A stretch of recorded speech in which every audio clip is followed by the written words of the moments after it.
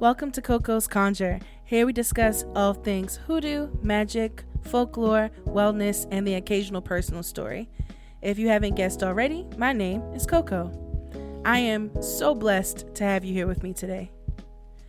For today's episode, we're going to interview CoCo's grandmother. She goes by Grandma. Grandma was a very important part to my spiritual journey. As I was traversing hoodoo, I realized that a lot of the superstitions, a lot of the lore, and a lot of the, just overall culture is very much what I saw when I was in South Carolina with my grandmother.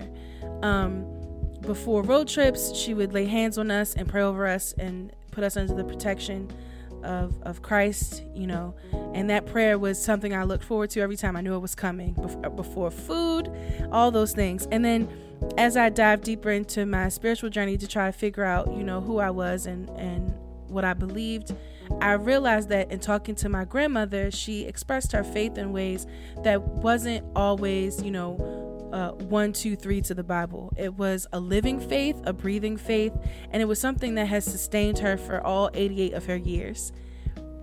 One of the things that I think we need to keep in mind as we continue on is that my grandmother would not call those things hoodoo. That's something you do. That's an expression of her faith. She might even describe some of the things she's going to talk about as, just backwoods stuff or, that kind of stuff. But she would never describe it as hoodoo. And I respect that. These stories that you're about to hear are an extension of her faith.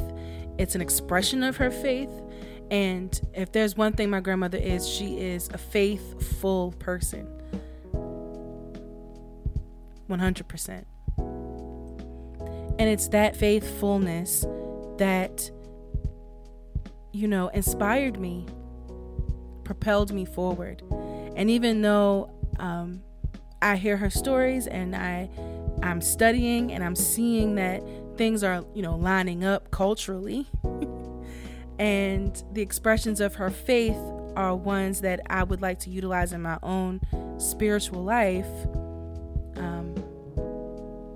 We're different in certain ways, sure, but she inspired my path. She informed my way forward, and she did that simply by just talking to me, by just telling me her stories and giving me the opportunity to just listen. And so I just wanted to share with you guys a little bit of my grandmother's story and demonstrate to you that if you too talk to your elders, take some time to sit down and talk to your grandma, your grandpa, your uncle, or your auntie, or whoever, and really listen to their stories. Really try to understand who they are as people. You'll find they too have very complex spiritual lives. And for those of us who can't, for those cousins who, don't have the opportunity anymore because your aunties, your uncles, your grandparents were called to glory, my grandma is your grandma. So let's share those stories together, shall we? Without further ado, here is CoCo's grandma talking about her life.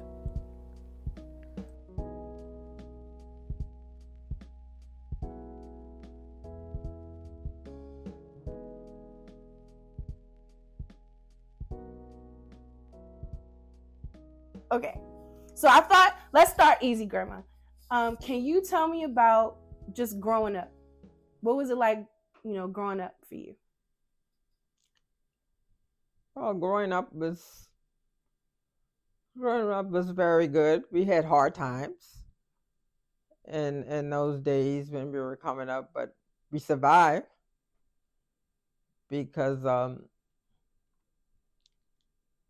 it really takes wisdom. We didn't wasn't too much knowledge sharing around, but wisdom. The older people had wisdom and they know what to do, and they trust God Mm-hmm. to take them through. But I had a good life. It was tough. It was rough. But you know what? We didn't even realize how tough it was because We didn't have the things that some other people have, but we were fine. Could you do like I do now, where I'm like, oh, I don't got corn, I'm just gonna run down the street, go get some corn from the grocery store? Or did you like have to? Did you have to plan ahead? Did you have to grow the stuff? You had a huge family too. Yes, we had to grow. My dad had to grow the stuff. He and gardens, corn, or sweet potatoes, white potatoes, any kind of vegetables that you today like today. But they grow everything and harvest it, and they knew how to preserve it stuff, because sweet potatoes, what Dad did with sweet potatoes, he dug it in the fall, and they had banks, like a bank, dirt bank with straws. That's how they preserve it, and they won't rot. And just like the vegetables in the garden, my mom would can it. When I say can, it was jars. Like the mason jars. Yeah, mason jars. Mm-hmm. And those things would last like that because they know how to preserve it. They knew how to preserve it. Mm-hmm. They would even preserve collard greens. My mom, I remember my mom canned collard greens, and you wouldn't believe that collard greens. My mom had brought that all the way from South Carolina to Maryland, mm-hmm. and it lasted for years. But that was just like to show that how things could last or whatever. Everything it's amazing how they would do it. They would boil it in big pots, and they would put cloth things around it to boil. They knew how long to boil it, for it to be boiled, and it would last. It would last 6 months to a year. So it was good, and I enjoyed gardening and seeing things grow. I remember down south, you had a small garden in your backyard, and I remember my nephew, your great grandson, he would go out back, and he'd be like, "Grand, can I have some okra?" And you'd be like, "Yeah, you gotta pick it first, though." Mm-hmm. Yeah, you gotta pick it. Or mommy has a garden out in her backyard. Remember, we were sitting out there in the back, we were barbecuing, and we were looking at her garden. And she had them cabbages. Yeah. What did you tell her about the cabbages, Grandma? I told her they were too close. They were planted too close together. You got to plant. You have to plant cabbage some inches apart, because if you plant them too close and they grow too close, they're not gonna head. They ain't gonna come to a head. They ain't gonna come to no head. And when I'm talking about, it's a round, hard head that grows in the middle. You just see the white. Sometimes when you see it in the supermarket, they peel off all the green, but they have that white head. Mm-hmm. That's what I'm talking about. And it's hard. Right. That's what they make coleslaw. You can make coleslaw to that. Right. And all that stuff. But if you grow them too close together, they're not going to head. My mother is in the room, actually. Ma, real loud. Did your cabbages head? My cabbages were fine. They ain't head, Grandma. No, they didn't head. And because I watched it, I looked at them. I said, that's how I told her. I said, don't plant them. Don't do them too close together again. I said, because they won't head. Unless you don't like headed cabbage. But what's the point of a cabbage if it's not going to head? Oh, that's right. Okay. So, what were some other things? How many brothers and sisters did you have, Grandma, or have? I had 5 brothers and 6 sisters. Mm-hmm. And where do you fall in the order? I'm the oldest. You're the oldest, firstborn. Firstborn. Mm-hmm. Mm-hmm. Did you have to look? I'm guessing you looked after all those kids, yeah? Yes, I started from 9 years old. I was 9 years old, because I was 9 years old when Roland was born. Mm-hmm.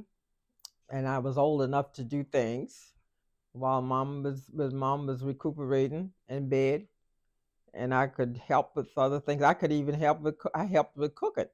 So you were 9 years old, and you were helping to take care of your brothers and sisters. You told me a story once of when you visited, what aunt was it that you had that was giving birth? Was that when you were 9? Aunt Liz.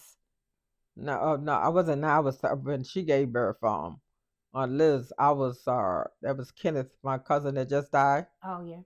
I was about 13, 14 then. Okay, tell me about that experience, Grandma. I was about 13, 14. Well, my Aunt Liz. Aunt Liz was only 7 years older than I. Really? I didn't know that. She was only 7 years older, but we came up. We were just like sisters, more so than aunt, because when Kenneth was born, the oldest one. Well, I was old enough then because I was taking care of whatever in our home, but mom sent me to it's a town you call Macbeth. Like the Shakespeare play, Macbeth? In the woods. Okay. With the pine, she was living around like that. And she needed somebody to help her because she was in bed with Kenneth. And so I was old enough to go and help fix the food, fix the breakfast and whatever. And she had a husband and her father-in-law was there. And you said that she had a midwife too. That was back in the days where you ain't go to the hospital. They had midwife. See, during that time, we had midwives. We didn't go to the hospital. We couldn't afford it. But they had good nurse midwives.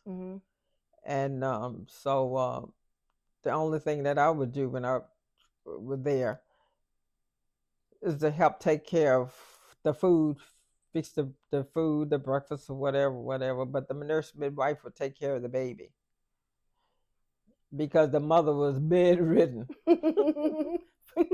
How long was she bedridden for? We were in bed. You were in bed for 9 days. Jesus. You're in bed for 9 days. They didn't let you get up. Do you know why? I don't know why. I don't know why till today, but 9 days in bed. Then after the 9 days you got up. You had to walk around the house 3 times. Walk around the house 3 times. And you all lightheaded. Because you've been in bed for 9 days. So long. And you had to walk around with legs trembling. Because I had to do that. You did that with mommy? Yeah. My mother is your oldest. Yes, I did that with her. Your great grandmother. I couldn't get out of bed. This is not your This is not your mother. This is No, this is my husband's mother. That was my mother-in-law. Yeah, you couldn't get out of bed for 9 days. They fed you in bed, and you couldn't eat but certain foods. What could you eat? The most food that I ate when I was in bed was eggs, fish, hominy grits, and gravy. Because they didn't feed you like greens, collard greens, like that, vegetable like that, because the fact was that you nursed the baby. And everything that you ate and the baby takes from you, sometimes you could take it without getting, and they used to call it colic.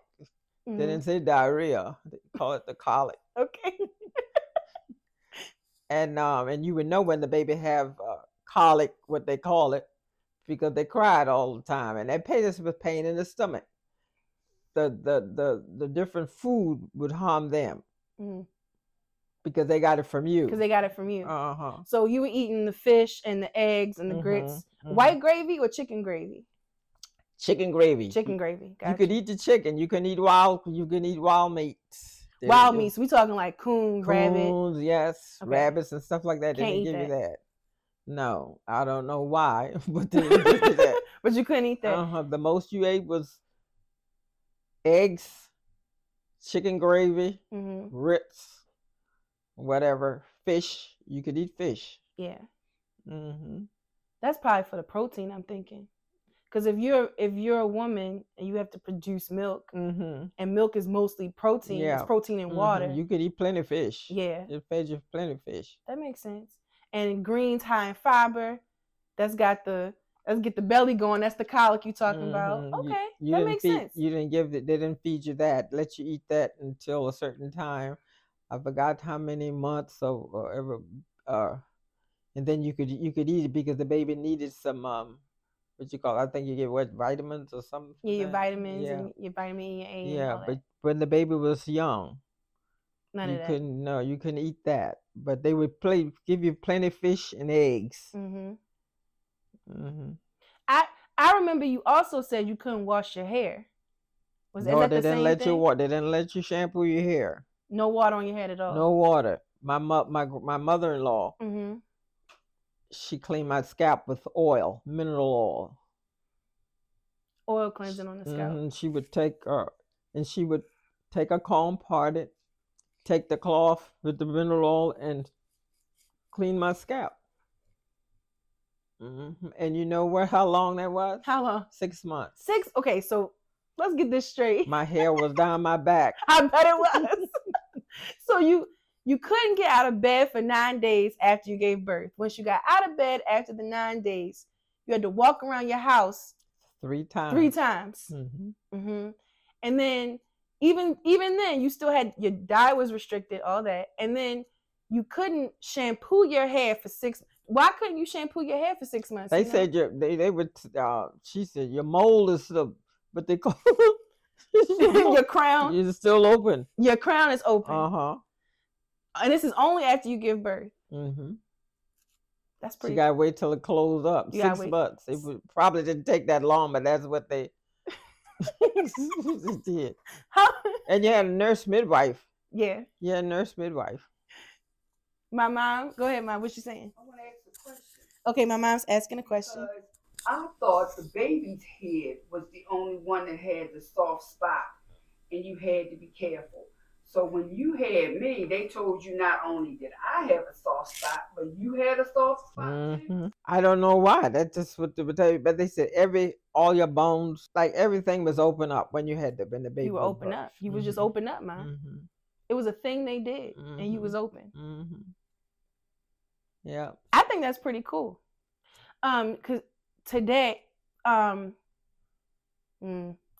make sure I phrase this right.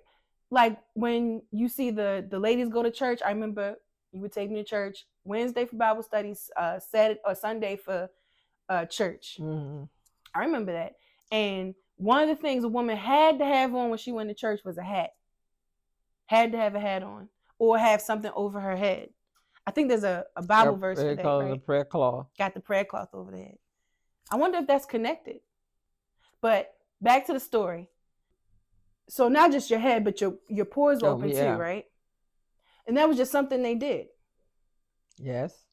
So wait, so if your pores was open, was there a special way you had to take a shower, or you ain't take showers then? A special way you had to bath or get a basin? You just sponge. You just sponge down. Sponge down in a basin, and it wasn't all that comfortable because you didn't have like heat like you have now. And Mommy was born in the winter. Yes, and it was cold. Oh my goodness. It was cold, but my uncle, her Uncle Ben, mm-hmm. he was really good. Your great grandmother had where he would come every morning before he went to school and build a fire for us. Why? I forgot. You can't just flip a switch, turn on the heat. There's no radiator. You guys are in the backwoods, deep South Carolina. Somebody got to build a fire. And my mother-in-law, your great grandmother, was very faithful. After he built the fire, she would heat the water in a basin, and that's how I would sponge myself. But up until the nurse midwife that helped deliver the baby, she would come. I think she came for, I know it was over past 9 days, and she took care of the baby. Got you. I didn't have to do that. She took care of the baby with sponging and stuff, and most of the time they didn't use water with the baby. What did they use? Because it was cold. Right. The house wasn't really sealed and whatever. They used the mineral to wash them down with that. I did not know. Grandma, that's the first time you told me that one. So the baby got washed down in mineral oil. Did they add anything to your water basin? Or you could just use straight water, no big deal? I just used straight water. And soap, probably like a Castile soap. Mm-hmm. Okay. You have 3 kids. Yes. I know that because I'm. Yes. Yeah. So the 2, you have a girl, that's my mom, and then the 2 youngest, they weren't born in South Carolina. The 2 No, we were boys. born in, both the boys were born in Johns Hopkins Hospital. So you ain't have all that, John I Hopkins. had nurse midwife in the hospital. You did? I asked for, they had nurse, but they're the best. Mm-hmm. Mm-hmm. The doctors are good. They have doctors on standby. Right. But as long as everything is going well and safe with the nurse midwife, they are good. They didn't leave you. But I had nurse midwife with both my boys in the hospital, in Johns Hopkins Hospital. But did you have to do the 9 days and No, it was different. Okay. It was different because after Junior was born, the next day they told me I could get up and go take a shower.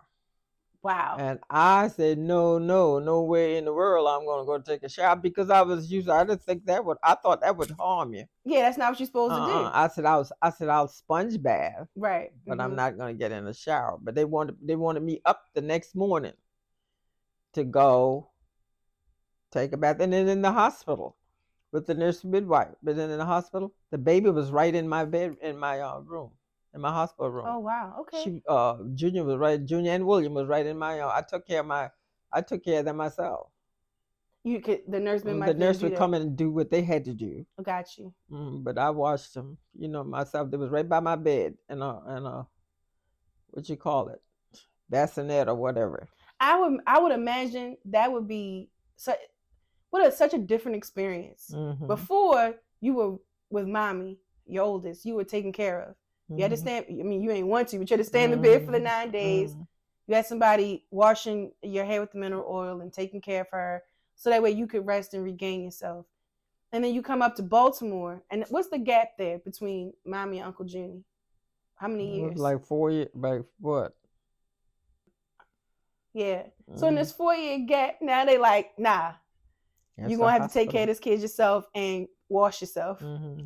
They would do what they did what they had to do with the baby, but then I was when that baby cry or whatever, I had to take care of it. So you have 3 kids, but those aren't your only kids. You fostered. I fostered 7. At 7. And 5 babies right from the hospital. And all these kids, they weren't always like fresh newborn, healthy and happy. They gave you the harder cases, right? Yes, they were right from the hospital, like 3 days old, or I think the only one that was a little older, he was like 3 weeks before I got him. Joseph I think it was Joseph, the second one. He was a premature baby, so he stayed in the hospital for a while. Right. Mm-hmm. Can you tell me about my Aunt Jennifer?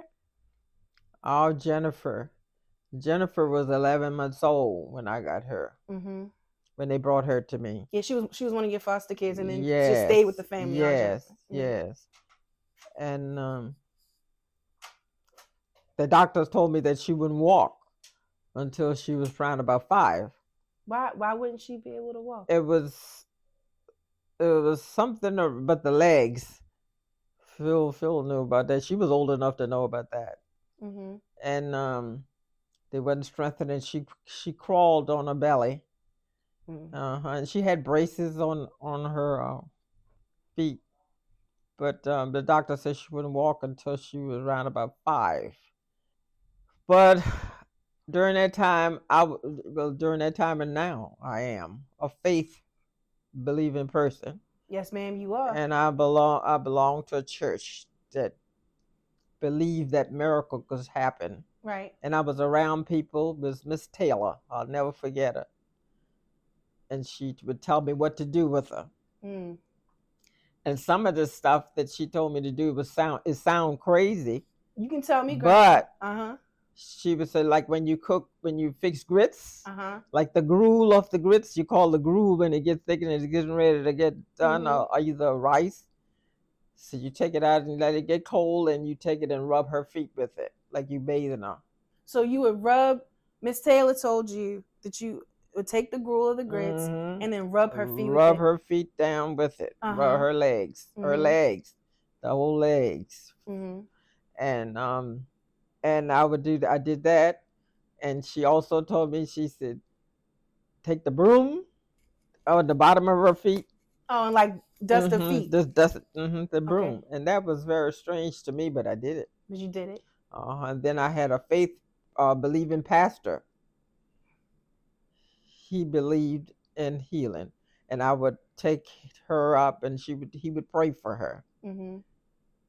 He prayed for her and prayed for her, and Jennifer, and also another pastor, Bishop Ravenel. I'll always remember him. He did it. We had plenty of people praying for Jennifer, and they said she wouldn't walk until she was around about 5. The doctors say she wouldn't walk until she was around 5. Jennifer walked before she was 2.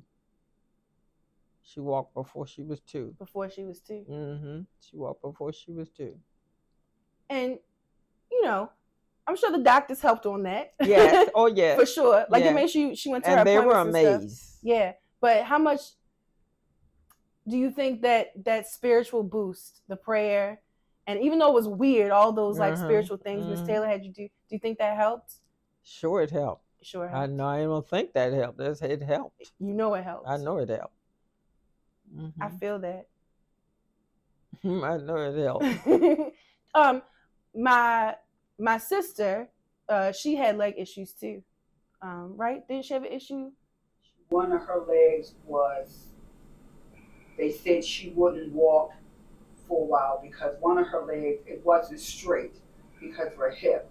So they put her in these braces to get her legs to be straight. And they said she wouldn't walk. She wouldn't learn how to walk either. And she crawled with them braces on. Grandmother did the same thing. She did prayer, whatever else she was doing, she did. Your sister not only learned to crawl before they said, but she was trying to walk before they said. Before they said. Now, she still has the leg issue in her hip, but yeah, she had to wear braces. It is so funny. So, my sister is in California. She comes to visit, right, for like the Christmas and the Thanksgiving and stuff, and it's hilarious because she'll have like her altar cloth, and she's got her incense, and then she got the gospel music going, and she's praying at her altar, right? And then she gets up, and you just see her stretch out her hips, like she be opening up her hips. She's like, you got to stretch it out, gotta keep supple. She always cracked me up when she do that. Okay, y'all did the same thing for Big Sis. You would the grits, and did you use oils too, or just the grits? We use oil. You used oil too? We rubbed down with oil. We anoint with oil. Did you get that from the pastor, or did you get it from Miss Taylor? The oil. I got that from the pastor, plus Miss Taylor was a faith believing lady too. Always remember, I met Miss Taylor after belonging to my church. So she was in your church? No, she wasn't in my church. You know what? You know how I met her? How you met her? I met her being foster. I belonged to a foster parent club. Okay. Like after I had the children, there was a group of women in my block. Right. That had foster children, and we all would get together. And I met Miss Taylor through that group of women. And she was a faith-believing person, too. And she just, it sounds like she just expressed it differently than maybe the pastor would have expressed it. Yeah. But it worked. Yes. You can't, look, if it works, it works. Can't beat that. That's wonderful. If you had a headache and couldn't get rid of it, Miss Taylor could tell you what to do to get rid of it. She could tell you what to do to get rid of it? Do you remember what she said or no? About the headache? She would. I'm gonna tell you what she believed. She believed in scripture reading. Oh, got you. She was so she used to speak over the person. Yes. Got you. I didn't. That's the first time you told me that part, Grandma. So she would read. Was it a psalm or any part of the scripture? She would mostly use psalms. then she would use other scriptures too. And then she was a praying woman. Got you. I remember. But she would tell you what scripture for different. I would say it like this. They used to say ailment. They used to say a long time ago. Yeah, she could tell you. All right, you turn to this scripture and read it. Was it a specific way you had to read it? Like you could just read it prayerfully one time? No, sometimes she would tell you to read it more than one time, like 2, 3 times, but like every day or how many days. Did she ask you to use like candles or incense or oils? She used to use. She would tell you to use candles. She had different color candles for different things, ailment, whatever. Do you have a go-to song? Have what? A go-to song that you read, like that'll get your spirit where it needs to go. Well, I love most of the Psalms, 27 Psalm. And one Psalm that I usually read a lot, and I have gotten a healing through that scripture. 118 Psalm. 118. 118 Psalm. And I love all the Psalms, but that 118 Psalm I love, because I remember when I've had ailments and stuff. Yeah. Because at one time I couldn't hardly walk. I had different ailments and stuff like that. Right. And the one thing I read where the scripture said, the 118th Psalm in this 18th verse, I shall, because it was so strong that I said, oh, I want to live to raise my children well. But the Psalm says, I shall not die but live and declare the works of the Lord. And that specific scripture and verse I read now all the time. How old are you, Grandma? You mind me asking on right video? Now? I'm 88 years old. 88. Yes. And you still listen. I'm 88 years old. My grandma is a spry and fresh 88. She got her own place. She still taking care of herself, cooking for yourself, cleaning your place, the whole deal. Yes. Still, you spry, Grandma. That's the Lord's doing. That's the Lord's doing. So spry. Yeah, that's what the scripture said. It's the Lord's doing, and it's marvelous in my eyes. Amen to that, Grandma.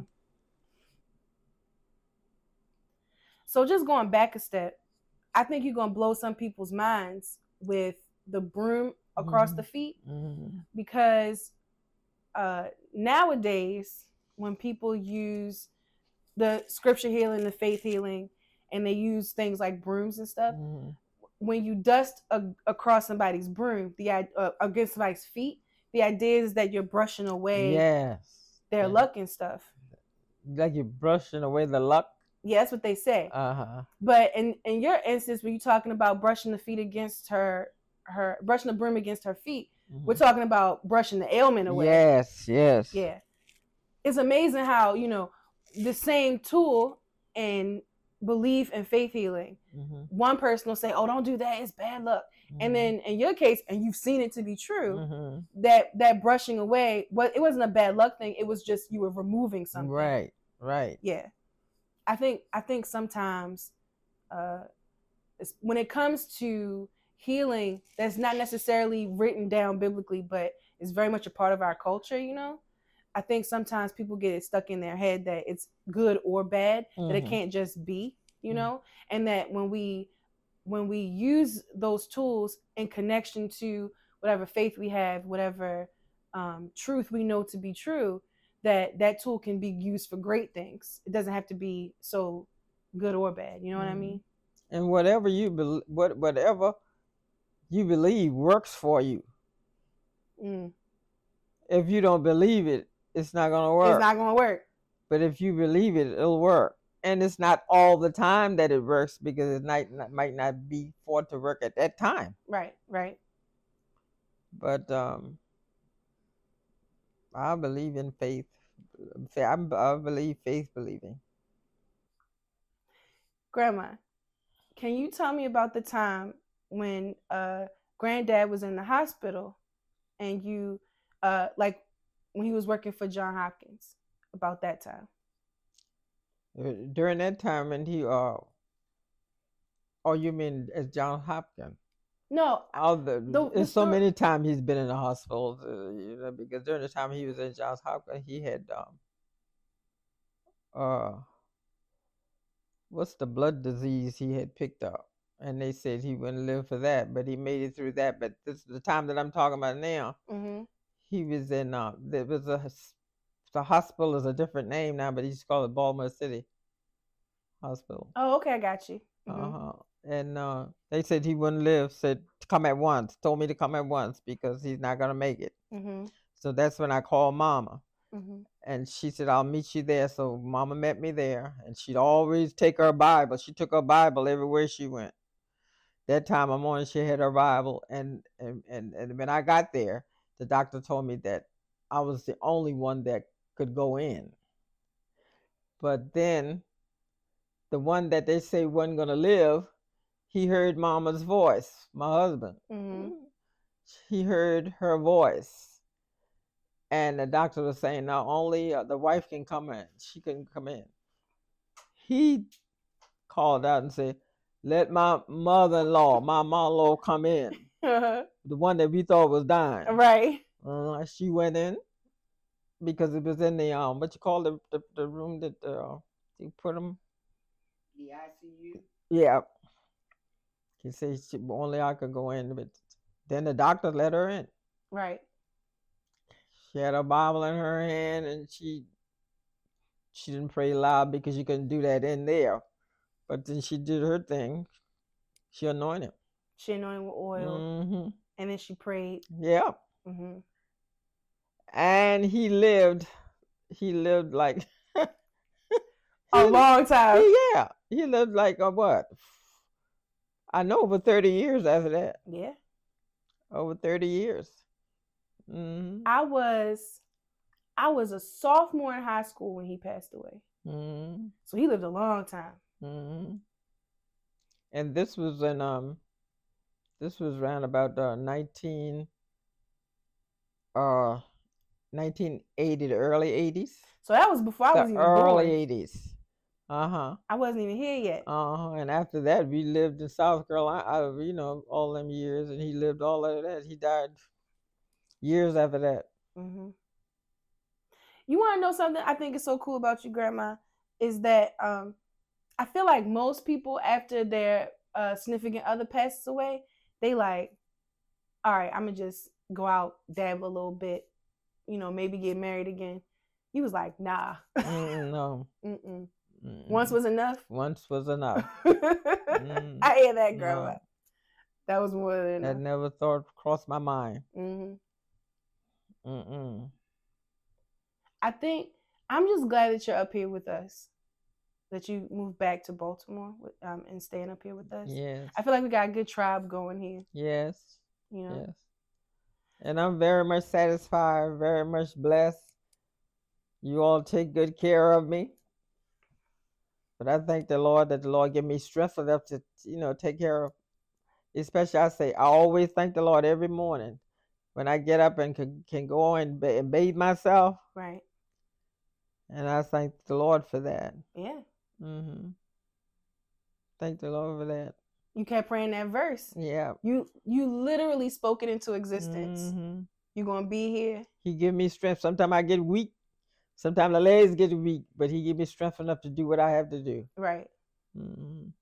I love that, Grandma. I'm satisfied. I'm very much blessed to have children.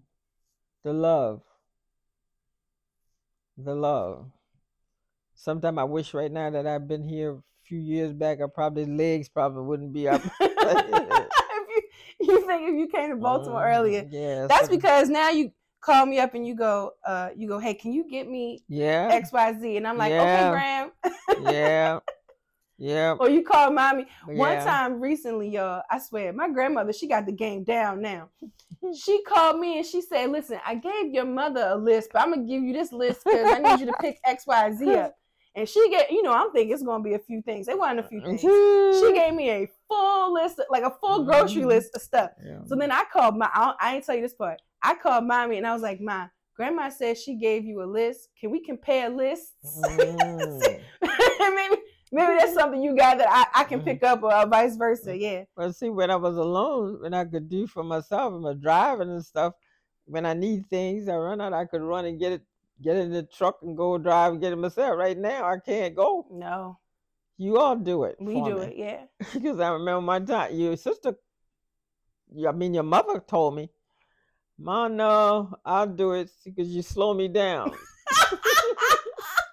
She said, you slow me down. So I said, right now, I said, this is the right time. I just quit. Let them do what they want to do. I said, because that means that, and I try not to ask so much, because I don't want to worry people, or stuff like that. But I said, when I sometimes it'd be a long list, but I can't get out and go like once a week like you all can. Like we can, yeah. So I'm thank the Lord for the patience that you all have. I'm happy to do it. I have fun. I have fun because when I bring the stuff back up, I come out, sit down, and I talk to you for a little bit. That's when you start dropping the gems. But you all don't know how much I appreciate you. We appreciate you too, Grandma. Yeah, appreciate you. I told Mommy, I think I say it often enough. I always go, Grandma took care of so many people. Like we grazed over the fact that you literally helped to raise a good portion of your siblings. And we just talked about the fact that you had 3 of your own and then had 5 or 7 foster kids. And we're not even talking about the little nieces and nephews, the grandkids, the whole deal. And I know that's not necessarily what you saw for yourself. I remember we were in the car coming back from some family function. What you told me what you wanted to be when you grew up. What did you want to be when you grew up? Who, me? I wanted to be a beautician. Yeah, you wanted to be a beautician. I wanted to be a beautician, but Mom wanted me to be a nurse. Mom wanted to be, and the thing why I didn't want to be a nurse, because during that time I was afraid of dead people.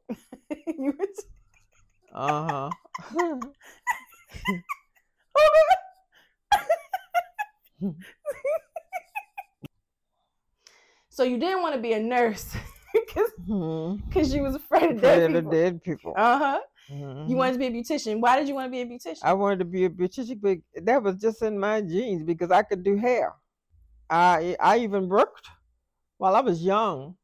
I even worked with a beautician down south. For a while, and I learned a lot of stuff from her. But I could do hair. I did hair a while. After I got married, right, I did hair in my house. So Granddad didn't like when you worked out the house, but that ain't stop you from doing what you had to do. He stopped me because I was trying to work, and the children kept a cold all the time. I was taking them out on my Aunt Eloise, Mama's sister, around the corner, and I had to dress them and take them out, and they kept a cold. All of them kept a cold. He told me, he said, no, we had to pay too much money out. Doctors try to keep them. So he told me, no, I stay at home. It was hard, but I stayed home and took care of them. And you didn't want to you said you didn't want to be a nurse, but you ended up working in that kind of field anyway. Yeah. What did you do? I was a nurse's aide.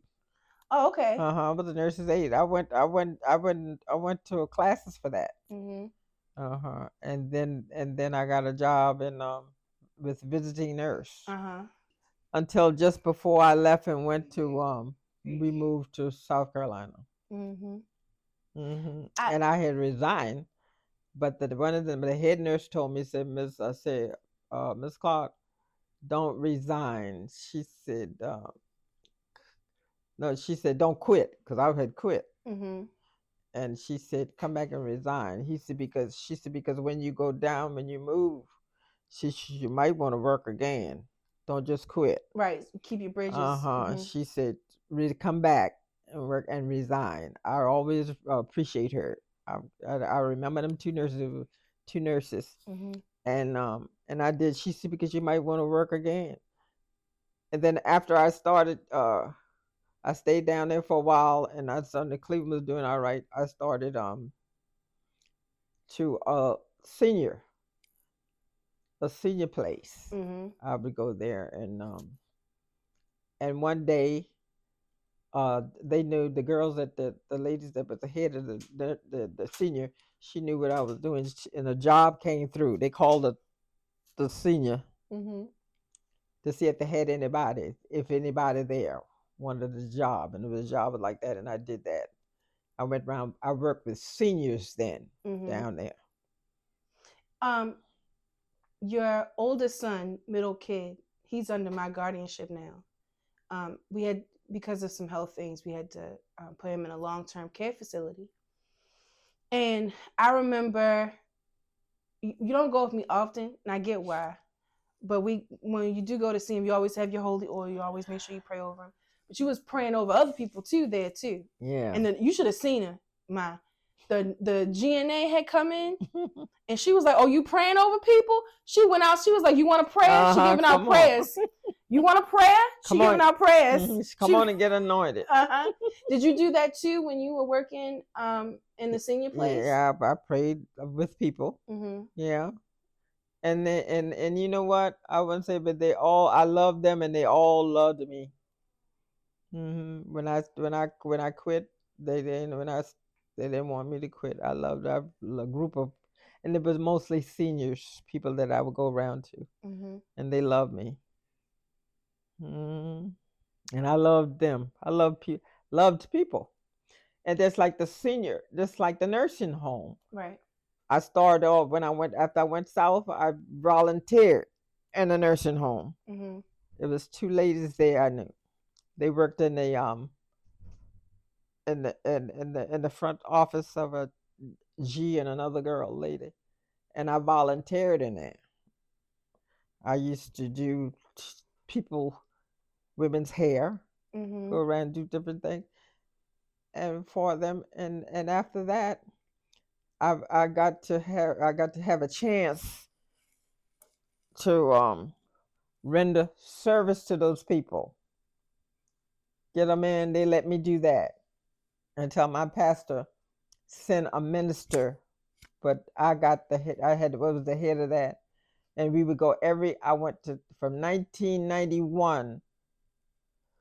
I know it was 27 years. Okay. I visited that nursing home for 27 years, once a month, with a team service for those people. So they could get not just some gospel and some spiritual upliftment, but right. faith. And they loved singing. Oh yeah. They loved singing. Yeah.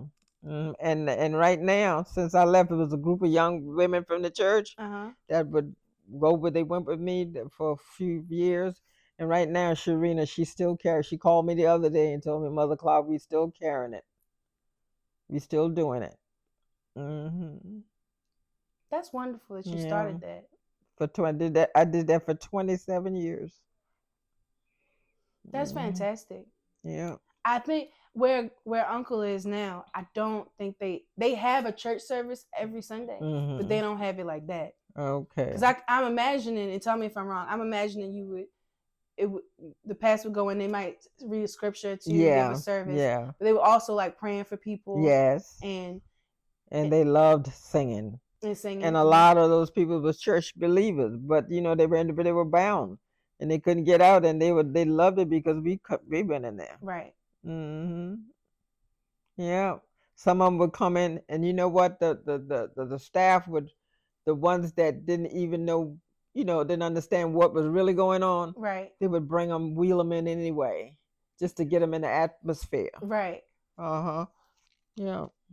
Do you think it was like something in the air when you went? Like you changed the way things felt, and then you uplifted them a little bit?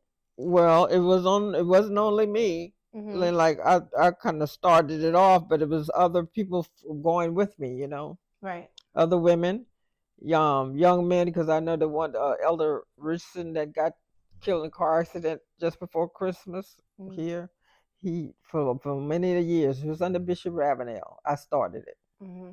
And I used to go into hospitals praying for people. Help me and Ella Jones, my aunt, husband, Ella Jones. We used to go. We did a lot of stuff because I cared for people, especially people that were bound, couldn't get out.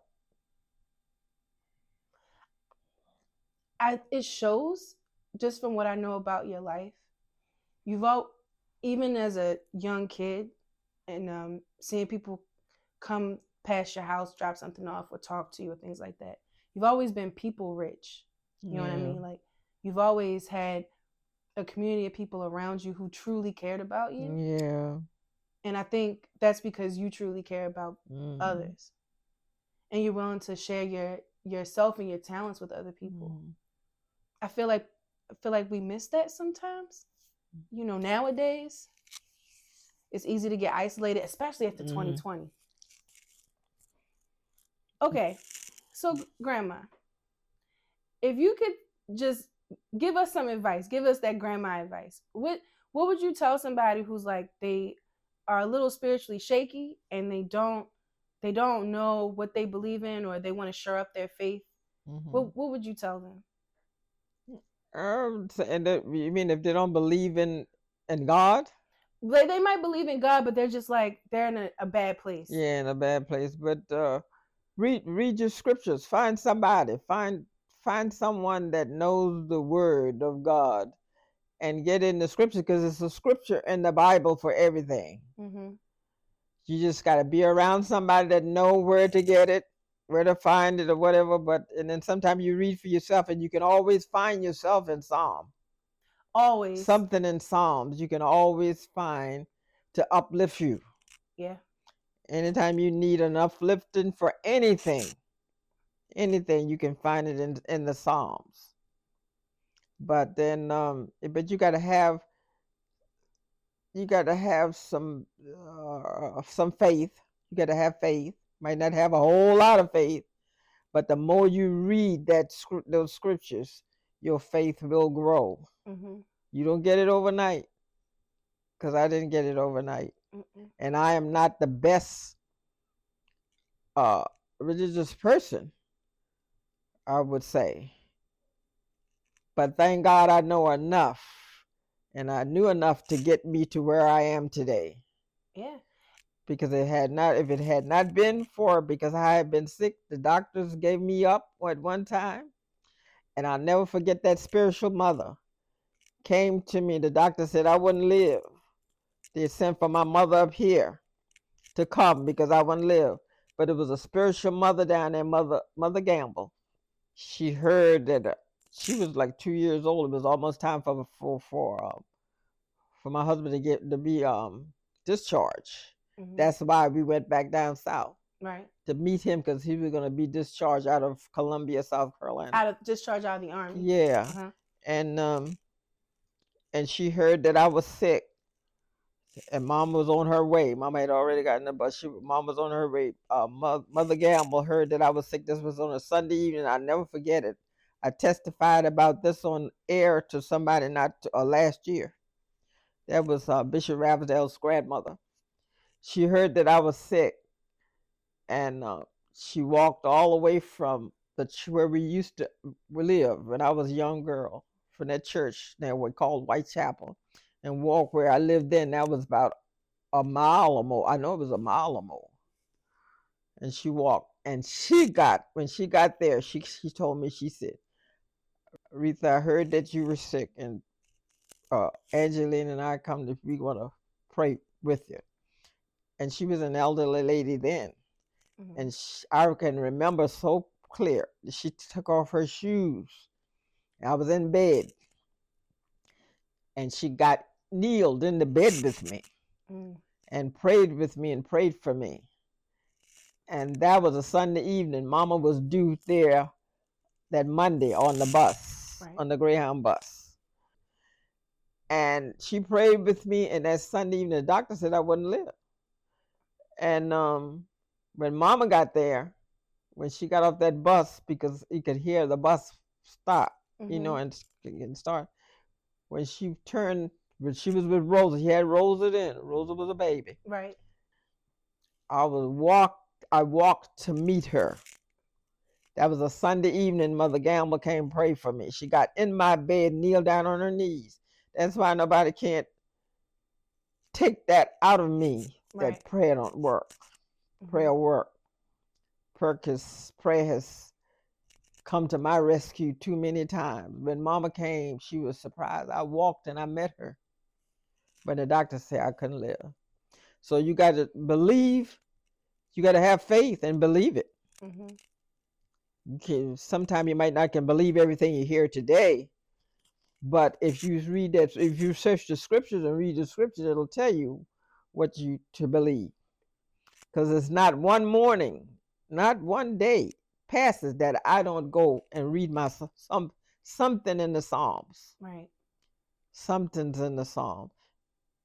I have things out that I read every morning when I get up. When we came in, you had a church service going in. Yeah. By the way, today is Saturday. Yeah. Everybody listening, we're recording this on a Saturday. Grandma had the church service going. They was getting it in. Yeah. Them people was stomping and praising. Yeah. Yeah. That's good. And I do other things. I listen to other things because right now, this afternoon I'm gonna watch the Ravens. The Ravens game.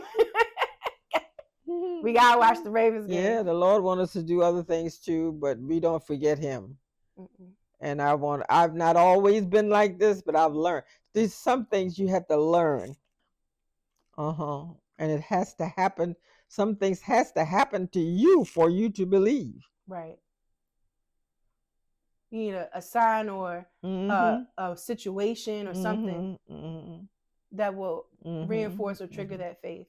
And I've not always been because all of us have done things that we don't wish that never happened. You lived a life? Yes.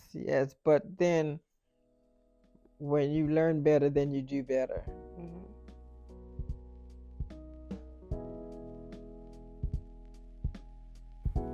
When you learn better, you do better. I love that. So that was Grandma. She's, or Mother Clark, like she referred to herself. That's the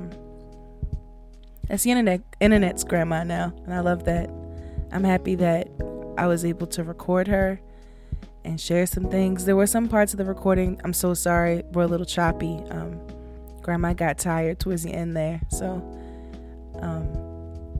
and I did have to cut some things out because it was a little too personal, a little too I don't know. It was a little too personal. Let's just put it that way. I think the biggest thing that I've learned from my grandma, and she said it in this interview, was that you have to have faith in something. Now, for her, that's the gospel, that's the Psalms, that's believing, that of the Lord's Abrahamic God's healing power in your life. And I've seen how that faith has gotten her through. I think you've heard how that faith has gotten her through. A part of this podcast is understanding that not everybody's in the same place and not everybody believes all the same things. But I think that's such perfect advice, that you have to find a spiritual anchor. You have to find faith in something. You have to believe it with your whole heart. And then once you get there, your spirit is lifted and the world gets a little easier to face every day. But it's a powerful lesson I think I've learned from her. And it's a lesson I hope that some of you got a chance to take away as well. So normally at this point in the podcast, I would read a question from the boards or from Reddit, Facebook, whatever, and then answer it. But I'm not going to do that this time. I know I'm breaking tradition early already. The reason why I'm not going to do that is because in the next episode, it's going to be full of that. I have my sister. We call her Big Sis, cousins. Big Sis will be with me. And her and I go over some questions we found on Facebook and Reddit. And when you get her and I together, it's always a good time. We laugh a lot. We joke around a lot.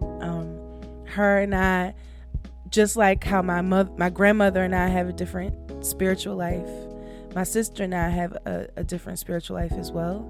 And yet somehow you can get all three generations of that family, my mother included, so all four generations of our family together, and we can exist peacefully, harmoniously, and lovingly.